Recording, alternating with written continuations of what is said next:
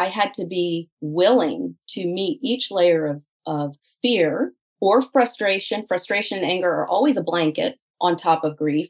Fear is a blanket on top of pain and grief, always. What's under there is grief and pain. And guess what?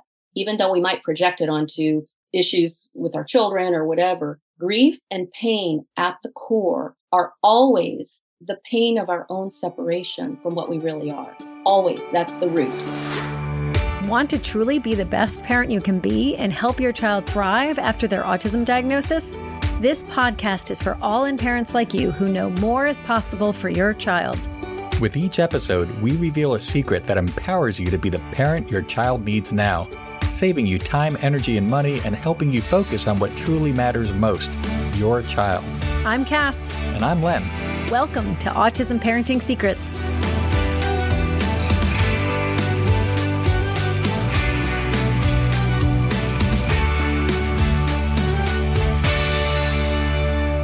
Hello and welcome to Autism Parenting Secrets. It's Len, and today I am joined by a fellow parent, a person who's also had their own very unique journey to support their child.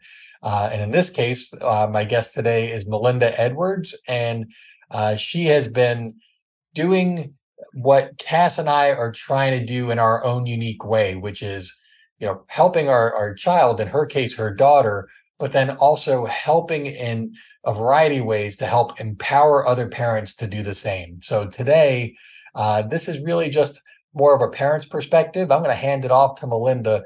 And overall, the secret that we're going to hone in on, among many, is that your child is your mirror. And I'm really excited to have Melinda with me today. Welcome. Thank you so much, Len. It's really a joy to be here. And yeah, you nailed it. I have discovered through my journey with my daughter, Sachi, that she is my mirror in a couple of really profound ways that I'd love to share in a little bit.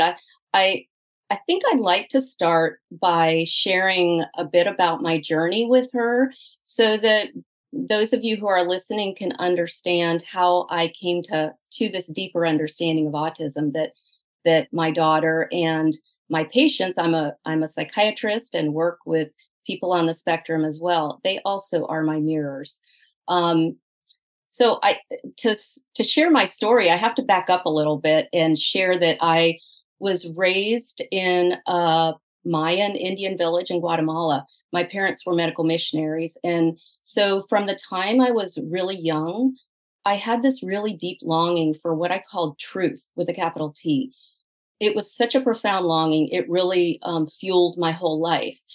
And it was a longing for something beyond mental religious beliefs. I wanted to experience the truth. That's what I called it then, not just know some beliefs in my head. And so that longing, that intense longing, propelled me on a spiritual journey for many, many years. And it included a lot of meditation retreats and spiritual teachers and traveling to India, living in spiritual communities, you name it. And I did have a lot of spiritual insights and spiritual challenges along the way, as well as I worked on myself to dive in deeper. But when Sachi was born, that all changed. My whole life shifted. What had been fueling or driving the momentum of my whole life just dropped away. What happened is that what came with her when she was birthed into the world was this profound and exquisite love that just filled my heart and my whole life and our home. And I sensed in her this just really exquisite sensitivity of her spirit and her heart, and this exquisite and profound connection to everything and to everyone. She was so connected that there really wasn't even, in her perspective, a her there. And I somehow sensed that. It wasn't something that I thought about or believed. It was a knowing, this deep knowing. So this, and with this deep connection that she was and is, I also experienced this exquisite purity and innocence that I really had never even imagined before. So all of my spiritual seeking from the past, from before that, just dissolved in the face of that love. Now, even as I was experiencing this love at this profound level, and my heart just wide open, and getting to experience some of that non-separation, the state that she was born in, there were tremendous challenges. So it was just this real paradox because she had so many sensitivities physically, and otherwise she was, just like so many on the spectrum, exquisitely sensitive to light, to sound. I couldn't even take her to a grocery store without her being in extreme pain, just crying out in pain. She never slept. So I never slept because she had what they were calling colic. But what I know now was just this exquisite sensitivity. And this was since the get-go, like from birth, she was super sensitive, or did a lot of this develop a little bit later? That's a good question. For her, it was from birth. Wow. Just from the moment she came out, she was in a lot of pain, or seemingly so. And other things, even psychologically, were challenging, including that it looked like she wasn't connected to me. She never looked at me. I would jump up and down. She'd be staring out the window. I'd be jumping up and down, blowing a whistle, waving at her, and never looked. But this deeper knowing, I sensed that she was so deeply connected. She felt everybody's feelings. I could sense that she was deeply connected, even though it looked the opposite. Right. So So even early on, you sensed that she could sense your feelings, like that she was feeding off of you. oh, yes. And anybody that walked in the house too. Yes, absolutely. So that was part of her sensitivity. So the sensitivity is through and through for Sachi and for the other people I know on the spectrum. It's not just bodies, it's heart and spirit, psyche, psychological, all of it. And that is that state of oneness or non-separation that my daughter and the people I know on the spectrum reside in. And I would suspect that many parents can relate to this. The sad thing for me is that right now the traditional medical paradigm, which is sort of the disease model of autism, is so limited that it misses that deeper piece. So anyways, back to my story. So I was in this profound state of love in spite of all these challenges. But at some point I realized that something wasn't, quote, normal here with Sachi. So I started to look into it, and we all have moments when that are just sort of burned into our psyche. And one of the moments that I will never forget is standing in front of my washer and dryer and opening up the DSM Diagnostic Psychiatric Manual. I work with adults, not children. So I was looking through the children's section and trying to figure out what's going on here, because there were so many delays and so many issues. When I got to the autism section, it was just check, check, check, check every symptom. And I just remember the blood just draining from my head down to my feet. Felt like my heart fell to the floor. Utter devastation. And at that moment, I intentionally, as a psychiatrist, I intentionally went into denial because I had so much to juggle. I couldn't handle it right then. Well, sure enough, a few months later, the formal diagnosis came. And it was also presented in that paradigm where we know this is devastating, that kind of paradigm. But fast forward to now, it's the greatest gift that ever happened to me. So just to mention that before I finish the rest of my story. So at any rate, with the diagnosis, when the formal diagnosis came, it shifted me from that state of love into fear. And I would say that there were two things that I feared the most that were in the foreground at that point. And one was, will my daughter ever be able to love and to be loved? Because for me, as a human being, that's the most important thing. And I didn't know if she would be able to be. The second fear, terror, was, will she ever be able to function independently? I'm a single mom. She doesn't have any siblings. Who's going to take care of herself? And what will happen to her when I'm gone? So the fear took the foreground, and the love receded. The state of love that I had been in receded. So then, as I don't know if you and Cass went through this, Len, or other parents did, but I jumped on the bandwagon of all the therapies. My fear was fueling that. I mean, we did everything. I crammed everything in. Well, we were there. Yes, we were there with you, and not to sidetrack you, but I know a lot of parents who are listening, right? Everything you just described, people have been through some version of that, right? To go from some, super amazing feelings of love and delight and all that and then to shift into some version of fear or anxiety. That's like a shovel to the head. I totally can relate to what experience. I'm just thinking, though, for you, it's a little bit interesting in the sense that based on your profession, you were already you're a psychiatrist helping adults, right? So you're in the field overall, and then to get a diagnosis of autism, from a developmental pediatrician, in my guess, it's just interesting that hearing that and hearing the lack of a prognosis, right? The lack of hope. Like, how was it? I'm just curious, how was it delivered for you? Because I know you obviously are a medical professional. You had heard of autism before, and when you saw what was happening with Sachi, and all of a sudden reading in the DSM, right, that, oh my goodness, this is autism. Like, it was surprising, I'm guessing, because you probably had a different version of what you thought autism was. Yes, even though I love it that you're asking this, even though I, work with some adults on the spectrum, it's different when it's your child, and it's a lot more difficult to recognize things in our children as well, because it's so close up, and you asked how it was presented to me, and it was presented to me by two very loving people, the developmental pediatrician and the psychologist who tested her. They sat me down at a child's table in the room, and they were very somber, and I knew that they were getting ready to deliver some devastating news. So it was presented in that way as a disease. And there is treatment, trying to also present the hope that there is treatment, and we don't know. You can't really tell what the outcome will be in terms of getting rid of symptoms.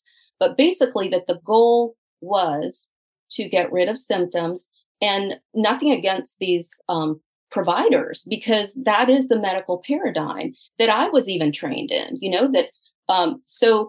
but get rid of the symptoms and make her more normal. Now, it pains me even to say that now, but that is the model that I bought into, hook, line, and sinker. My fear drove me straight into it. So, like you said, Len, all the therapies, you name it, OT, speech therapy, PT, ABA, relationship development intervention, therapeutic course back. It goes on and on. Anything that I felt wouldn't harm her, right, I dove into, and anything that I felt wouldn't utterly break our bank and leave us destitute, I dove into with her out of fear, and deeper than that, out of love, because it was that I was afraid for her, and her experience in the world, but the fear was driving the show. Yeah, I can relate to so much of what you're saying, and at least for me, the fear that was there, it was not only for my son and what I was wanting for him, but it was for myself as well. There's a lot that's going on, right, in terms of a parent, and again, having that traumatic experience of having your world shift so much. And I would at least say that you seem like you had probably a better experience than I think most parents get when they get that diagnosis, because at least you had somebody who was saying, who was delivering it in what seemed like a respectful, kind of loving and somewhat encouraging way. But I think it's worth focusing on the paradigm that you mentioned is, I think, a key thing for anyone listening to really focus on. The paradigm, the model that is out there is one where you're going to be told your child's broken, Yes. Some will say your child broken and there ain't nothing you can do about it. So get some therapy for you and the child to help make things better. And you're going to have to live with this the rest of your life. So that's one version. Another version is your child's broken and maybe there's some stuff you can do, but you probably don't want to waste your time. And so, so there's different degrees. And at least it seems like you had people who say, hey, listen, nothing's in stone. And there are some, but unfortunately that paradigm and that person who is giving that diagnosis, they only know of a system that's designed to address the symptoms of what's going on with your child and to correct it. It's not about anything bigger than that. And that's where, again, just the worldview of the people who are in the space. And again, they're not horrible people. Right. It's just one where from the gate, you're given, kind of not much hope. And actually you're being set in a direction that's off. Yes. It very well may be off for your child. So I just wanted to kind of talk a little bit about that. Yeah. And it's not, I would say it's not even just a direction. It's a foundation that's being laid that's incorrect or not. It's so limited to just focus on the symptoms and to try to get rid of them. It's so, now I will say this, Len, that I don't regret having supported Sachi in learning how to be in this world. It's very hard to be in this world for all of us, let alone for exquisitely sensitive beings. And so I still support her in learning how to navigate this very harsh world. So I don't regret that. What I could have done differently if I had known better, but I didn't. So I'm in full compassion for myself as well, is being run by fear. But it wasn't that the paradigm created the fear. What I know is that whatever happens outside of us or whatever we're presented with triggers what's already in us. So it was the perfect opportunity for me to be with these fears that are already inside of me, and to open them up so that I could ultimately face them. Now, I didn't for years. I was running like crazy from the fears, trying to get rid of these, my daughter's symptoms. And again, it just hurts my heart to even say that. So as time went on, what happened was I would get glimpses of the oneness and non-separation that the state that she was and is in. So I'd be running around ragged, and it's like the curtains would part all of a sudden. And there were a lot of different things that happened, but many times it took her a long time to learn how to talk. But when she did, she would be speaking my thoughts and I would just discount it. Oh, I must have said that a while ago or something. And then finally I caught on that, no, I didn't say it. I kept discounting all these things that would happen. I told you she was fully aware of my feelings, other people's feelings. Absolutely. She would actually express those feelings. If someone could come in, or I would even pretend not to be sad when I was, and she would cry. So she was tuned in at a much deeper level than the pretense. And I have found that to be true with everyone I've met on the spectrum, that they know what's going on. Don't try faking it because it ain't going to work with them. Even if your child can't demonstrate that, yes. That's the key thing, is that they understand everything. And now you're saying they're sensing everything. And again, that you can choose to believe it or not believe it. But trust me, if it's happening, and I believe it's happening, you may be getting no visible signs, exactly, from that child that it is, but that does not mean it's not happening. That's exactly right. They are so deeply connected, much more in tune or intuitive or connected than we are. But the paradox is it usually doesn't look like it. So, other things, just little glimpses that I can share is she always loved one of my spiritual teachers, my main spiritual teacher, Neem Karoli Baba, who was Ram Dass's guru. And she was deeply connected to anybody that was connected to Neem Karoli Baba. She carried around his picture for years and years, wouldn't let it go. I mean, from the time she was a baby, she carried around his picture. I took her to meet Ram Dass, and she just laid her head on his knee. She was very connected with Krishna Das, who was another devotee of Neem Karoli Baba, and remains so to this day. So that was one aspect, just a natural, deep connection with this sort of, for lack of a better term, sort of soul grouping. One day, as part of this, I took her to see someone who was connected with Neem Karoli Baba named Shamdas. And she loves chanting. Sachi does, like Hindu chants that Krishna Das does. And Shamdas chants. So I took her to see him. He was in town. We both enjoyed it so much. I think she was like 3 years old. And then we came home and, went on with our lives. Didn't mention it again. That was the first time we had ever met him or heard of him. A year later, she couldn't talk very well, but she started saying, Shada, Shada, Shada, over and over. I couldn't figure out what she was saying. And she kept on. And I started getting really frustrated because this was every day for a month or more. It must have been about a month. And she just kept so persistent and determined. And finally, I figured out that she was saying Shamdas. And so I said, Sachi, I was just like at the end of my rope. I said, Sachi, he lives in India.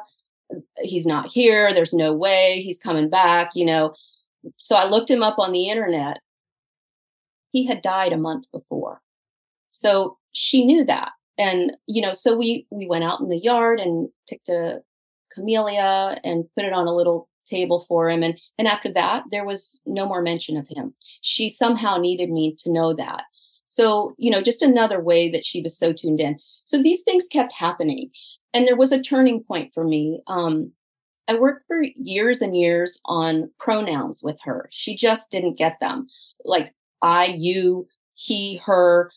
And I tried everything. I mean, and it's almost comedic, if that's a word. Like it's almost funny if you think about it. Like I would say to her, no, I'm you and you're me. You just can't. And then I'd get someone else in the room, the speech therapist, and go behind her. And I tried everything. Nothing worked.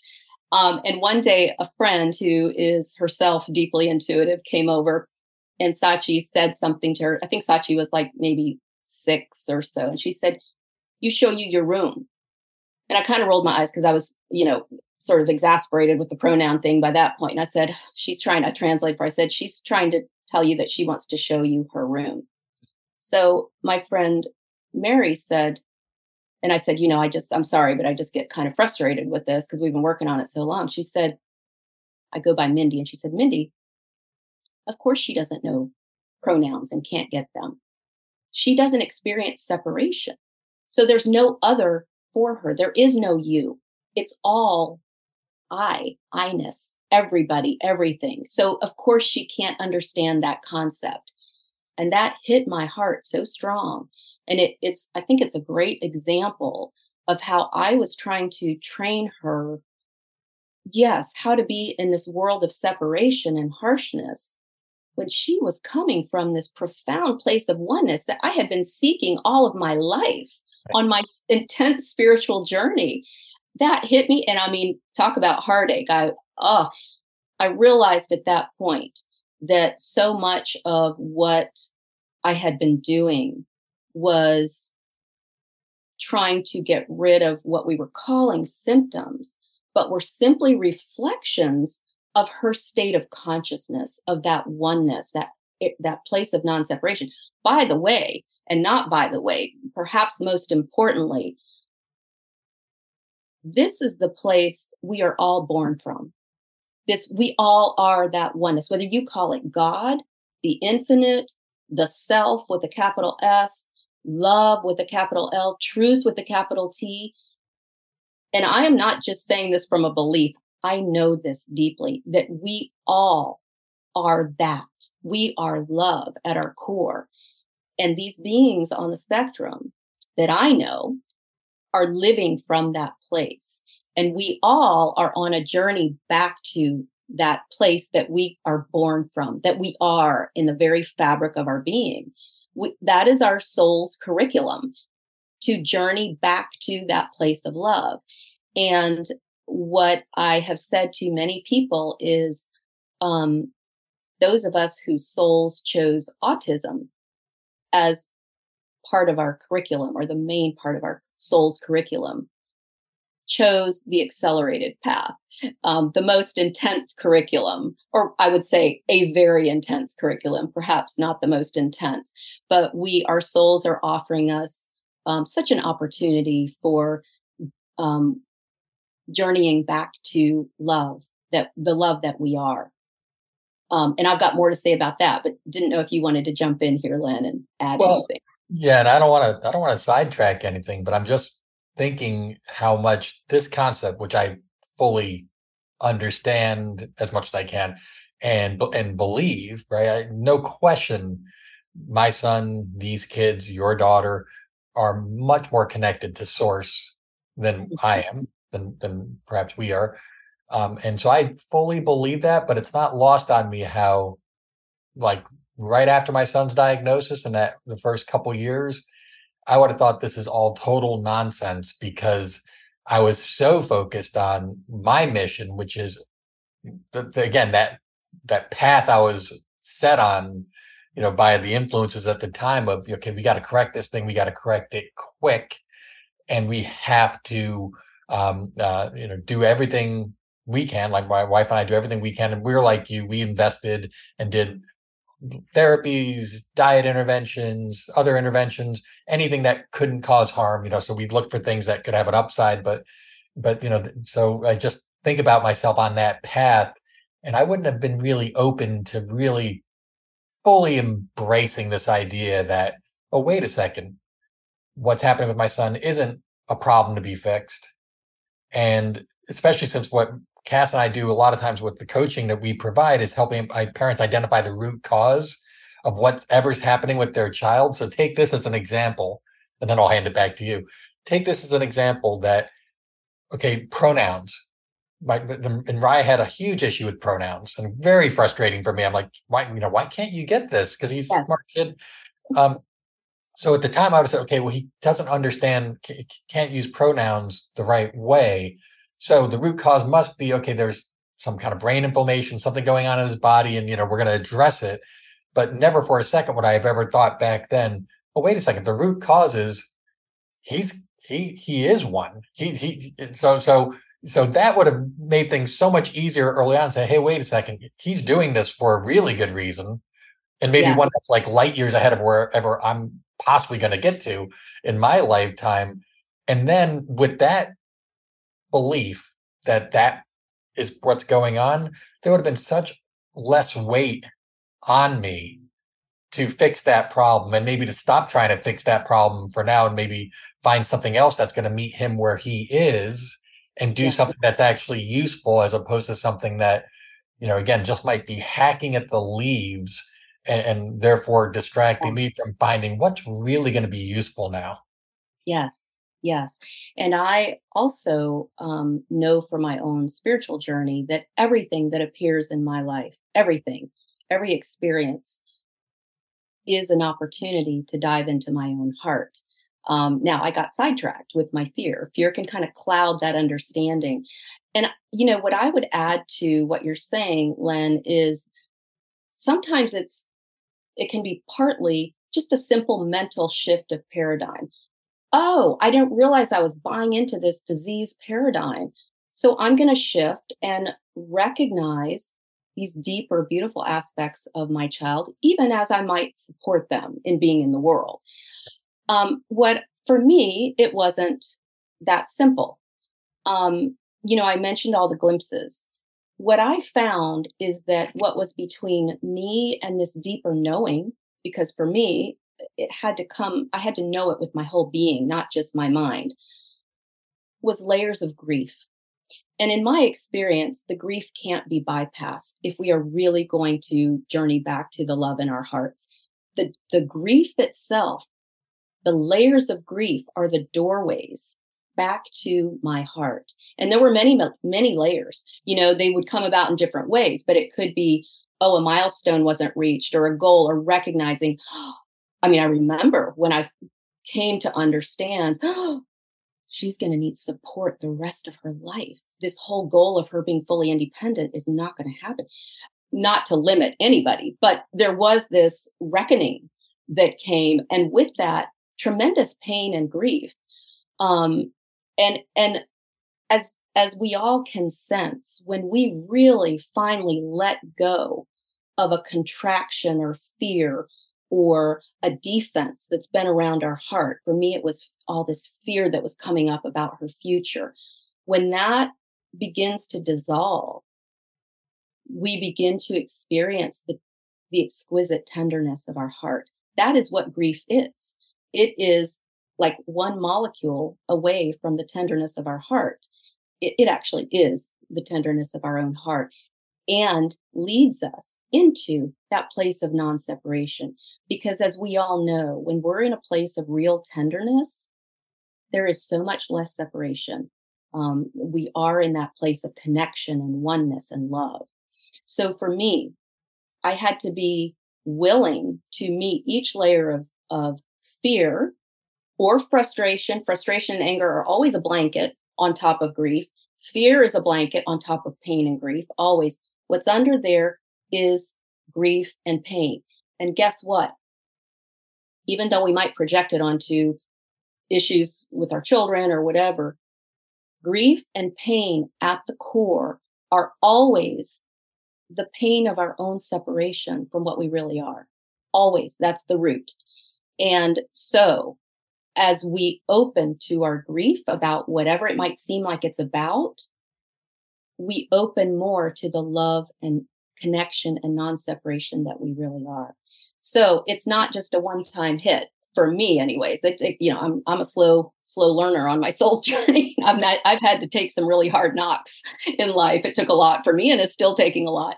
But that's been my process. Is layers, almost like a thing of lettuce. Layers just coming off as I open to the difficult parts of being human, of identifying as an individual.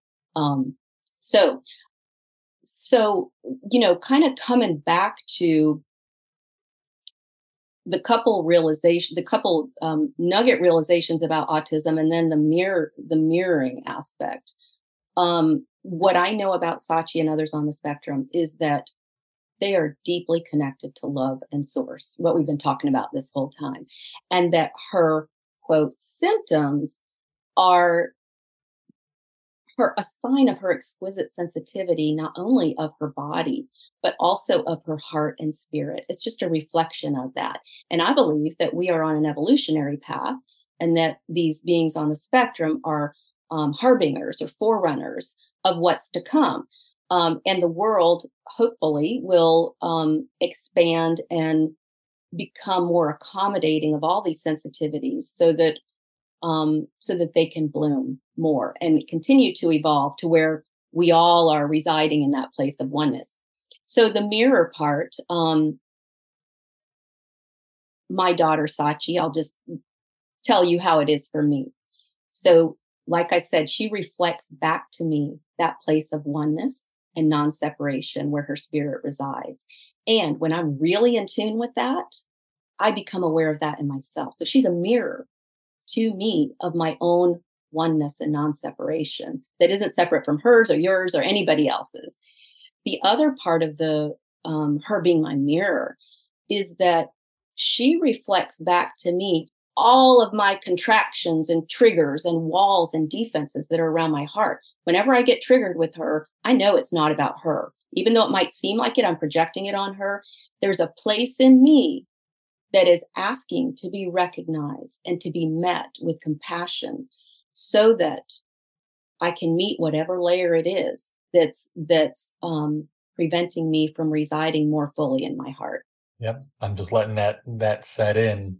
And I'm just reminded that, yes, whatever's happening, where I'm reacting in a way that I'm not liking or not wanting, I've learned it's always about me. It's never about my son, right? That, like, ultimately, my son can't do anything to it. Can't make me feel sad. Can't make me feel angry. I mean, I'm choosing everything, and that was a powerful revelation.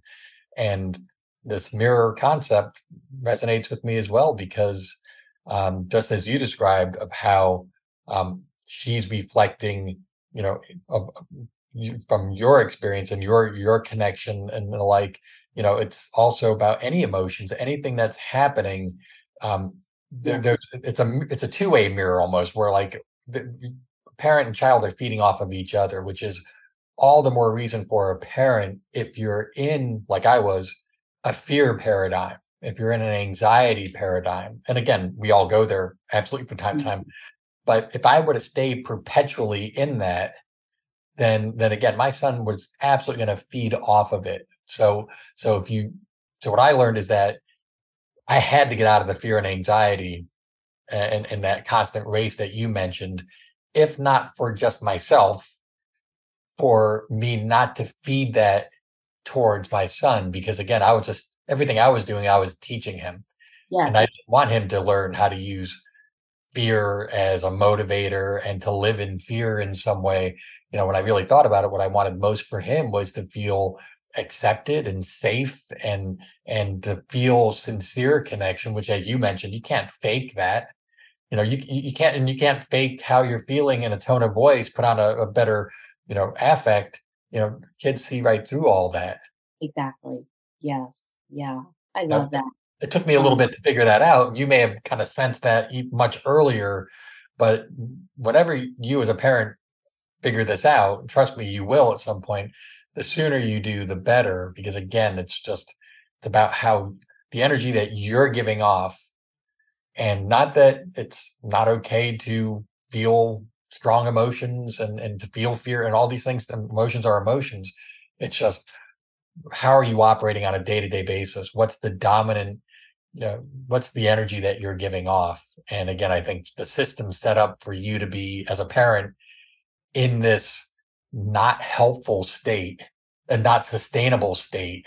And there's just a much different path that you can take, which is rooted in acceptance. And that doesn't mean that you're not going to do things that could help improve with behaviors and symptoms, all that, but it comes down to, what's your primary objective? Yes. Right? So your primary objective shifted. Absolutely. And my primary focus, which is recognizing her spirit and her heart. Again, still doing all the practical stuff. And I think maybe I've told you, Len, that I'm not the how-to person, but I think if I give just maybe a couple real quick examples of how the shift happens for me, because we all have emotions, like you said, we all react, and there's nothing wrong with that. And in fact, that all needs to be met with compassion. You can't just get rid of it. When Sachi was younger, we talked about the pronoun, the frustration, all that. When she was younger, and she still does some, but she used to make these really strange, otherworldly sounds. That would trigger my fear. She's not going to be loved. Nobody's going to understand why she's doing this. And I would try to get her to stop in whatever way I could. Sachi, no sounds. And I tried behavioral stuff, everything.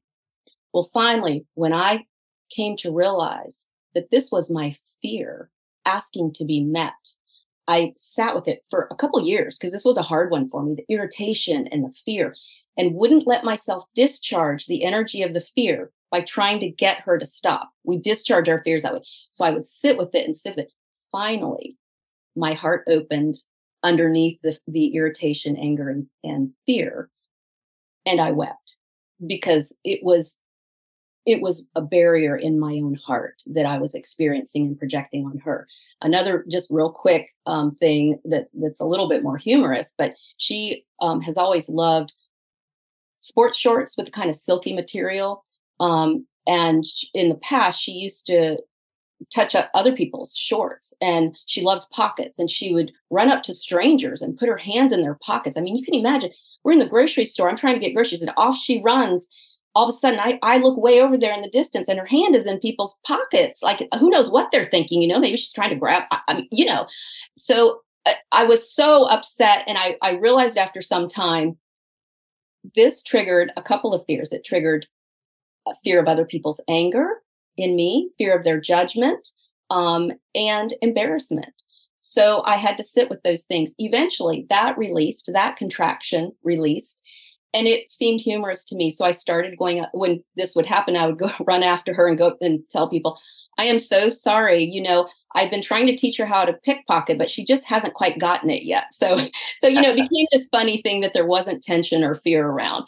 So those are just a couple of examples of how, for me, it's sitting with it and allowing the layers to unwind, because when I discharge it through action, that energy, I'm running from it.